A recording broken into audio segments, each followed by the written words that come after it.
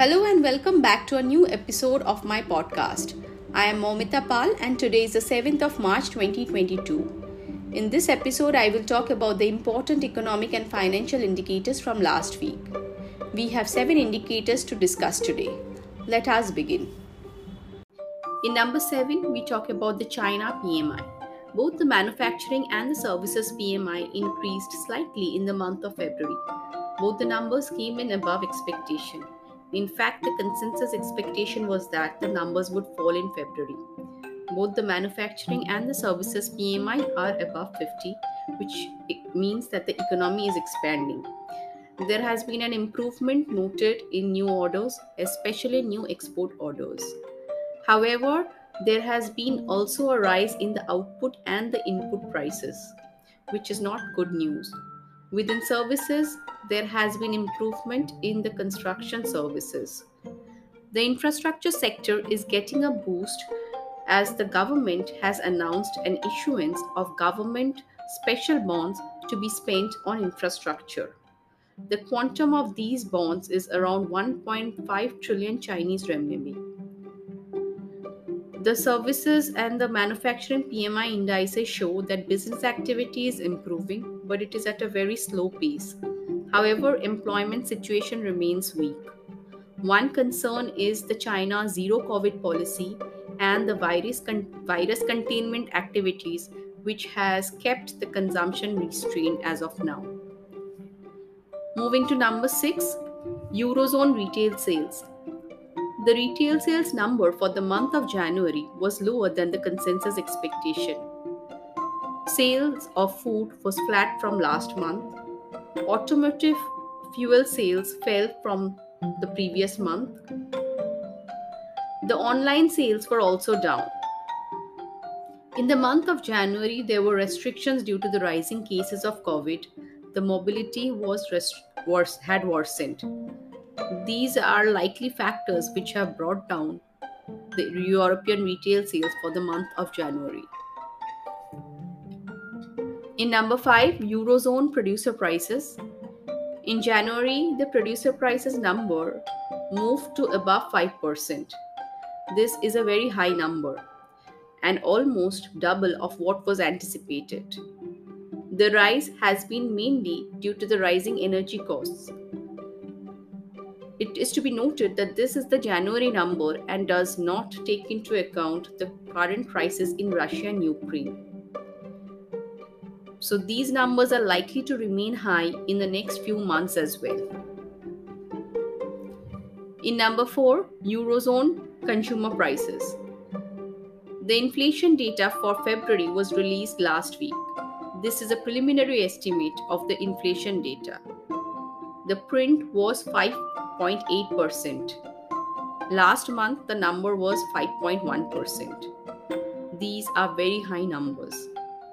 Most of the components within the index is rising. The major contributor continues to be the energy costs. However, apart from that, food prices of goods like clothing, appliance, cars, computers, books, etc., they have also increased in February. Europe is highly dependent on Russia for fuel and gas. Europe's relation with Russia, the nature of sanctions on Russia will determine the future of the fuel and the gas prices. There are significant upside risks to these numbers. The trend of inflation in Euroarea, both the consumer prices and the producer prices, are an area of concern. The numbers are coming above the estimates and there is no sign of the numbers slowing down. The things have even worsened in the past month, which will keep the numbers higher in the coming few months as well. This creates a problem for the European Central Bank. The European Central Bank has been quite vocal about keeping rates low to support growth. It has also said towards the beginning of the war in Ukraine that the tensions in Russia and Ukraine will not have an impact on its monetary policy. There is a meeting to be held next week. It needs to be seen whether there is any change in the stance regarding inflation worries from the European Central Bank. Moving to number 3, US labor market. The labor market data for the month of February was released last week. It was a good set of numbers. The non-farm payrolls was significantly higher than expectation. The non-farm payrolls for the previous months have also been revised up. The unemployment rate came down slightly. There was also an improvement in the labor force participation rate. This means that the individuals are returning to work and looking for good jobs. And this kind of improvement was visible across industries. Employment was back in the services sector, especially the leisure and the hospitality sector. Within manufacturing, the construction and non-durable goods sector reported a rise in employment. Moving to India, in number 2, we have India PMI. The services PMI picked up slightly in February. After a slow January, the numbers were expected to move this month. However, high inflation and input shortages are still keeping the numbers constrained. Manufacturing PMI also improved in February. There was a pickup in new orders and output.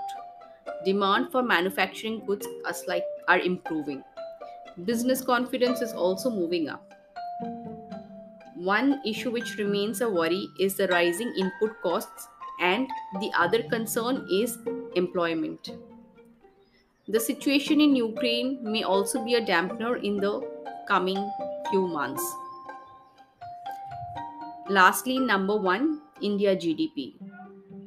The GDP number for the third quarter showed that the economy had slowed down. While the number was expected to slow down, the numbers came in below the expectation. The surprise came from the manufacturing and industrial activities. It recorded very low growth numbers. Consumption and services, on the other hand, did quite well. The economy is struggling with supply constraints, high commodity prices, slowdown in the rural economy. What will happen to growth in the next quarter? India had faced the third wave of COVID-19 in the month of January. This had kept mobility low. This is likely to have an effect on the growth number. Also, towards the end of the February, the situation in Russia and Ukraine started taking shape. This is likely to keep the crude prices high. And if crude prices remain high for a sustainable period of time, it is going to affect both growth and inflation for the Indian economy. What do we have for next week? India's industrial production number for the month of January is expected next week. The industrial production numbers have been lying low for the past few months. In the US, the inflation data, the CPI inflation data for February will be out, and the consumer sentiments, the preliminary estimates of the consumer sentiments for March would also be out. In Euroarea, all eyes would be on the European Central Bank. In China, the inflation numbers are due next week.